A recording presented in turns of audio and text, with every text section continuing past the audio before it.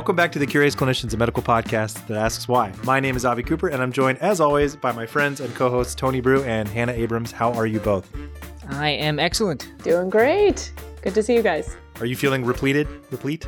I think after this episode. Yeah, I have a banana sitting right next to me. Oh, good. Because in this episode, it's actually being released just in time for new interns, newly minted doctors who are now realizing that there are many things they don't teach you in medical school. For example, you must buff the potassium to greater than 4 and make it shine. So Tony, why would you want to revisit a topic that was sure to remind you of being an intern, perhaps bring back some, stressful memories? Well, I'll start by saying maybe I'm the only one of the three of us, but I absolutely loved my intern year. Though at this point, many years removed, I probably have some selective memories. But I also think this topic has very, very interesting physiology associated with it. And my hope, at least, is that we might change some of the practice of maybe juniors and senior residents and maybe change the practice before it's even begun for some of the interns. Because I can say with confidence that this practice of repleting potassium to greater than 4, it hasn't changed from at least my observations from the time when I was an intern in 2006 to 2007. I don't know if that is your observation, Avi, or your observation, Hannah, but it's certainly been mine. Well, I feel like Hannah, you're certainly closer to internship than either of us. But 11 and a half months ago, so much has changed. The ye old days. Yeah. So I think this definitely still happens. And I find it to be one of the topics. To me, this is the domain of the intern. And if they have read some of the more recent data and want to be firm on only repleting to 3.5, I am happy to stand by them in that. And I don't think that it's my role to nitpick them if they have heard some of the older wisdom of repleting to 4. But this is definitely something that I think each intern takes very personally and seriously. And I certainly recollect from my internship that sort of, that old Schoolhouse Rock song, 3 is the magic number, where 4 was definitely the magic number for potassium. Although I think at least now, things like electrolyte repletion scales, a lot of this is built in, and perhaps interns now are doing less of this, and it just sort of occurs based on whatever the scales are written by a hospital. But I suspect that 4 is generally the number that people are targeting. Yeah, it's 4 and 2. Potassium, magnesium. Occasionally magnesium. 4, 2, and 3. If we're really excited. Oh, gosh. Well, Tony, where should we begin? I think it's probably worth beginning with asking the question of why we do all this repleting. What are we actually aiming to achieve? So maybe I'll just ask you, Avi, do you have a sense for what you were aiming to achieve when you did this as an intern? Well, there is this idea of euboxemia, right? And so we're just, you want red numbers to be black and correct relative abnormalities. But I think part of the goal was to prevent ventricular arrhythmias. Yeah, and that's exactly right. Whether we acknowledge it or not, we're largely aiming to prevent ventricular arrhythmias, more specifically ventricular fibrillation or ventricular tachycardia. Now, with very low values, less than 2.5 milliequivalents per liter, you can get more generalized muscle weakness. But if someone's got a potassium of 3.2, which is often buffed, generalized weakness really isn't our concern. It's the let's make sure that we're preventing ventricular arrhythmias. Now, the early evidence for this came from animal studies, as you might imagine. And it was animal studies that showed that infusing a low potassium fluid, which will thereby lower the serum potassium, would cause ventricular fibrillation. So, for example, probably the most cited study in this domain is from 1954 and was published by Grumbach, Howard, and Merrill. And they did exactly that. They infused a low potassium fluid, lowering the serum potassium, and this caused VFib in rabbit hearts. And what was really interesting actually about this study when you go back and read it is that they didn't find this happening in the rabbit hearts if the potassium was greater than 2.4 or if calcium was absent. So even if the serum potassium was 0, VFib didn't occur unless calcium was also in the fluid. And we may come back to this point a little bit later. Okay, so if you acutely lower the potassium by infusing a low potassium solution, you can provoke VFib. But is there evidence of the reverse, that the low levels themselves are risky and that fixing the problem actually would fix the risk? So we have some observational data that helps to answer that question at least a little bit. So we have retrospective cohort studies that have looked at patients with acute myocardial infarction. And it's shown that when they have potassiums less than 4, this is associated with ventricular arrhythmias. And these early observational studies from the 70s and 80s are really that's the genesis story of buffing to 4 is these studies. That's where 4 comes from. And I think one of the reasons why it became so implanted in the practice of inpatient doctors is that we don't have randomized control trials supporting repletion, but based on the observational studies, the early guidelines kind of, went with it and made recommendations in the 80s and 90s to err on the side of caution and replete patients with acute MI to 4. And so forevermore, we've been doing it. So it sounds like the evidence base for this practice is observational studies from the 1970s and maybe some from the 80s, right? So is there any contemporary data in sort of the modern medical context that supports the use of this goal of 4 for potassium? There certainly is more recent data. Whether or not it supports 4 is, I think, worthy of discussion. So probably the most well-referenced contemporary study is from 2012, and it was published in JAMA.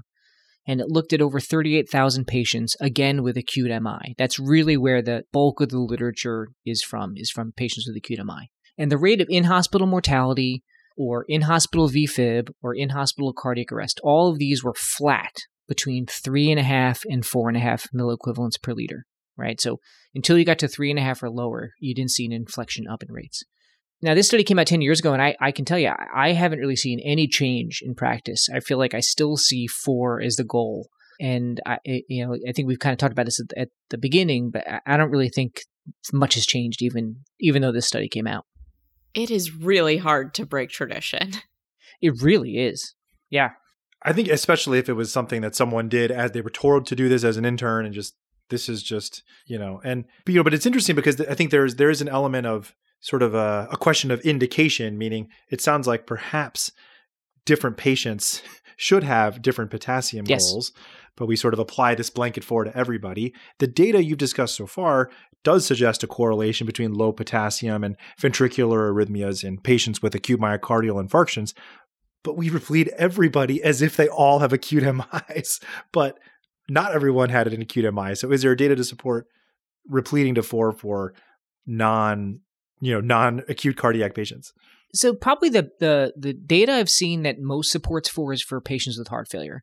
The data is, again, observational, and there's a little bit of variability in the studies, but I would say most of what I have seen supports greater than 4. And here, the outcomes are very similar, right? Looking at ventricular arrhythmias. What's interesting is that there are actually other conditions like cirrhosis and particularly those patients who are at risk for hepatic encephalopathy, where a higher target may also make sense. That's something I haven't heard before. Is there any theory behind that?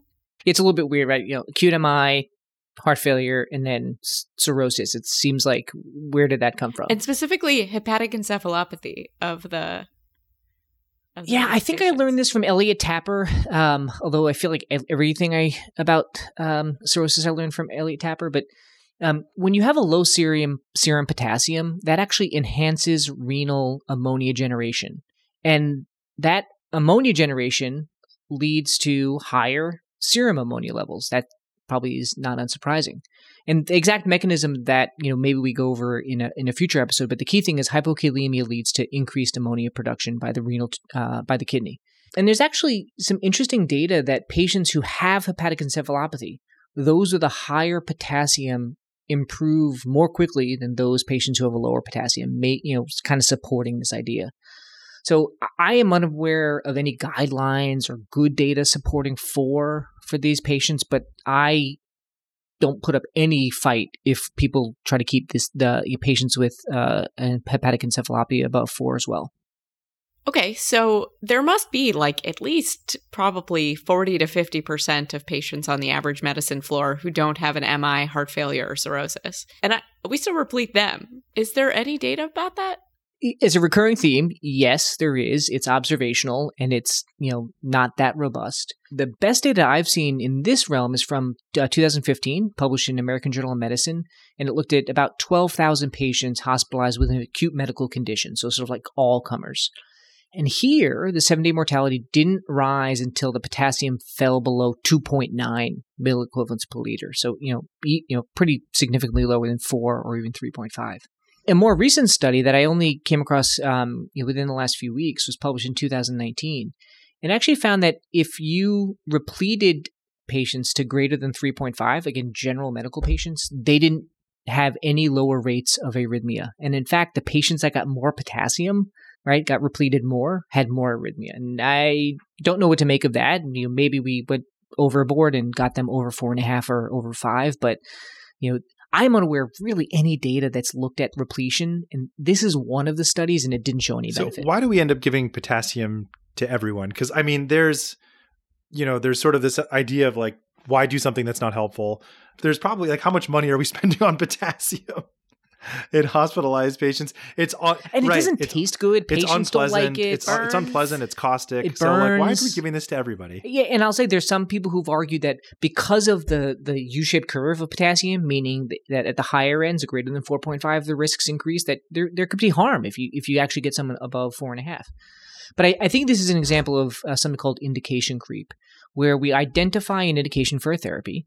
Here, the indication would be potassium repletion for patients with acute MI. That's the very narrow initial condition indication. And then we kind of extend that treatment to other groups who are at lower risk, like the patient who's admitted with cellulitis, who's got a potassium of 3.4. Another example that I think all of us have seen is patients who are hospitalized with an acute medical condition. I feel like so many of them get VTE prophylaxis, even if they're low risk. And those patients do not benefit. But there's this sense of indication creep. Well, if this patient benefits, let's just give it to everybody. I suspect you guys in your practice have seen other things that are similar to this, even if none immediately come to mind. Oh, yeah. I think sliding scale insulin, single agent sliding scale insulin in people who don't have diabetes or aren't on insulin at baseline is like 6 sticks a day. And giving blood to all people with CAD to get them to a hemoglobin of 8 if they're on a cardiology floor, even if they do not have an active event, is the other, I think, indication creep I see. Sounds like a lineup of things we do for no reason. Yeah. I'm not trying to infuse my other passion into this particular episode. And for those who listen to the show and don't know, there is a series called Things We Do for No Reason in the Journal of Hospital Medicine that Tony is a big fan of and occasionally is the editor of. Co-editor. But I'll tell you, all of what we've discussed so far kind of assumes two things. It first assumes that hypokalemia causes VT and VF. And second, it assumes that increasing the potassium via supplementation is going to mitigate that risk. We've mentioned a few times that there's no RCT data proving the second assumption. But I'll tell you, there are some who even call into question the first assumption. So are you suggesting that although hypokalemia and VTAC and VFib are correlated, that it doesn't mean that one is causing the other? That's exactly right. So what are you proposing as an alternative? So this is my proposal. This is something that I've read, but it makes sense. And it's, as you might imagine, instead of one of these two things causing the other, right, the hypokalemia causing the ventricular arrhythmias, it's instead a third thing, which is causing both the hypokalemia and the VT-VF. And so I'll just pose to maybe Hannah this time, if you could imagine something particularly in the milieu of an acute MI patient that might lead to hypokalemia and also increase the risk of ventricular arrhythmias. Is there anything that comes to mind? So, the first thought is the substrate of that patient might have a myocardium and perhaps a conduction system prone. But then also the event of an acute MI might be associated with sort of a catecholinergic surge, a catecholamine surge. I think that's right. I think both of associated. those things are absolutely relevant. And epinephrine in particular is what people often will invoke here, because epinephrine causes hypokalemia and epinephrine almost certainly causes ventricular arrhythmia. So for the hypokalemia, epinephrine activates the beta-2 receptors. And this leads to increased activity of the sodium-potassium ATPase, and that causes movement of potassium into cells and a drop in the serum potassium. I mean, I guess I've never really thought about this before, but how does it actually cause VTVF? The exact mechanism of the cause, I that escapes me. But I'm going to have to be careful here. This is another example of an association, right? Catecholamines are absolutely associated with ventricular tachycardia and fibrillation in patients with acute MI.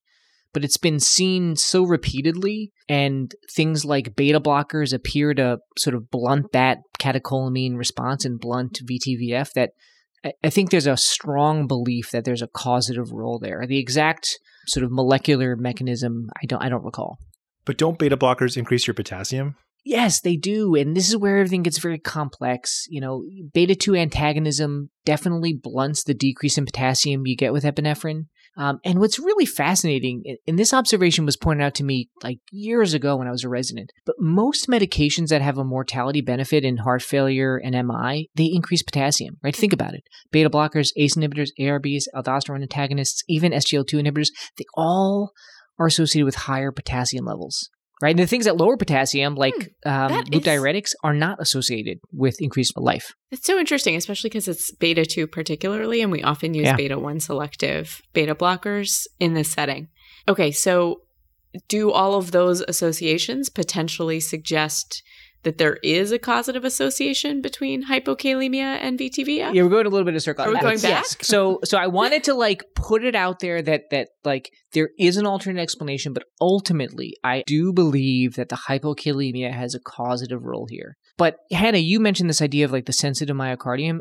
I don't think that just hypokalemia alone is enough. You need that sensitive myocardium in the setting of acute MI. You need the proarrhythmic milieu that maybe epinephrine affords you. It's kind of like a little bit of this, a little bit of that. But just a potassium of 3.2 is probably not enough to do it. Exactly. The perfect VT storm. But, if we do assume a causal relationship, how exactly would hypokalemia lead to ventricular arrhythmias at all? So there's a bunch of different mechanisms, and I'll just mention one. I think the key thing to know is that one of those mechanisms starts with decreased activity of the sodium-potassium ATPase. Because if you have a low serum potassium, there's less of a drive to move potassium into cells. And so that sodium-potassium ATPase is less active. And this has actually been shown in rat myocytes. Now, when this happens, intracellular sodium concentration rises in parallel. This leads to a decrease in a sodium-calcium exchanger, and so then the intracellular calcium level rises. And then this leads to intracellular calcium concentrations causing an increase in the calcium calmodulin kinase 2 activity, and then ultimately early after depolarization-mediated VT. Now, that's a lot of steps, but I think the key thing to remember is that the hypokalemia leads to less activity of the sodium-potassium ATPase, right? That's probably that's the initial event in this particular mechanism. And there's a bunch of others. Yeah. And so if repolarization is part of the mechanism and suddenly you have no potassium, you have no calcium present, is that the idea that if you didn't also have hypocalcemia or profound hypocalcemia, you wouldn't also get hypokalemic ventricular arrhythmia? Yeah. If we think back to that study from 1954, the first study I mentioned, right, I noted that calcium was absolutely required for hypokalemia-induced VFib. So it does seem to be, and this is unsurprising if you think about the cardiac action potential, right? It's not just potassium. There's calcium has a huge role. And so there's a lot of interconnectedness with calcium, potassium, sodium. They all matter. And I think there's probably a relationship between the levels of these different electrolytes and the propensity for ventricular arrhythmias. And, Tony, understanding that we don't offer medical advice, but as someone who's thought a lot about this and read a lot about it, how do you approach potassium repletion? So, for acute MI, which I'll be honest, I don't take care of a lot of patients with acute MI unless they mistakenly end up on my inpatient medical service. But that being said, I think it's reasonable to actually aim for 3.5. But I'm not going to berate someone who aims for 4, because though the data from 2012 suggests 3.5 is enough, there's older data that shows that 4 is okay. Right? So that's patients with acute MI. For patients with cirrhosis, patients with heart failure, I generally aim for 4. I think there's better data supporting 4 for patients with heart failure than for cirrhosis. But if I'm able to achieve it, I try to do that for both of those. And then what about your gen med patients? Right, because I'm a generalist, so I don't take care of that much acute MI, that much heart failure, though, again, those patients end up on my list. I do take care of a lot of cirrhosis. For them, I'm okay with anything above 3. And what I often will tell the house staff is that it's probably valuable to see if the hypokalemia persists without repletion, because that should be a clue to something that something's going on, right? Maybe the patient has alcohol withdrawal and they have increased catecholamines leading to that shift. Maybe they have hypertension and this is a clue that they have increased aldosterone levels. And so what I would offer is that instead of just reflexively repleting every potassium that's 3.2, see what happens the following day if they have, a relatively low risk for ventricular arrhythmias, and then ask, why is it low in the first place? What are we doing that's causing the hypokalemia? Incredible. I think that might save some interns potentially a little bit of heartbreak or a little heartache with all of that. And to all the new interns, I would say if you have questions about K repletion, you just should potassium. All right. And with that, Tony, do you have any take-home points for us? Yes. This idea of a goal potassium of 4, buffing to 4, that all came from studies of acute MI. More recent studies suggest that 3.5 to 4.5 is probably our sweet spot for acute MI patients. Repleting to greater than 4 for everyone else who doesn't have acute MI, doesn't have heart failure, doesn't have cirrhosis is a lot less evidence-based. And it may be that, just keeping them above 3 is that's enough. And then finally, if you think about one mechanism of hypokalemia-induced VT and VF, just remember that it begins with decreased function of that sodium-potassium ATPase, like that thing that basically makes every single cell in our body function appropriately. Tony, that was just bananas. Yes. Now I get to eat mine. Well, that wraps up another episode of The Curious Clinicians. Thank you, as always, for joining us. As a reminder, you can join our mailing list at curiousclinicians.com to stay up to date on episode releases and have detailed notes delivered directly to your inbox. We are excited to partner with VCU Health to offer CME and MOC credits for physicians and other healthcare professionals just for listening to the episode. For more information, visit ce.vcuhealth.org/curiousclinicians. And as always, the information contained in this episode is for educational and entertainment purposes only and does not constitute medical advice. Until next time, we've been The Curious Clinicians.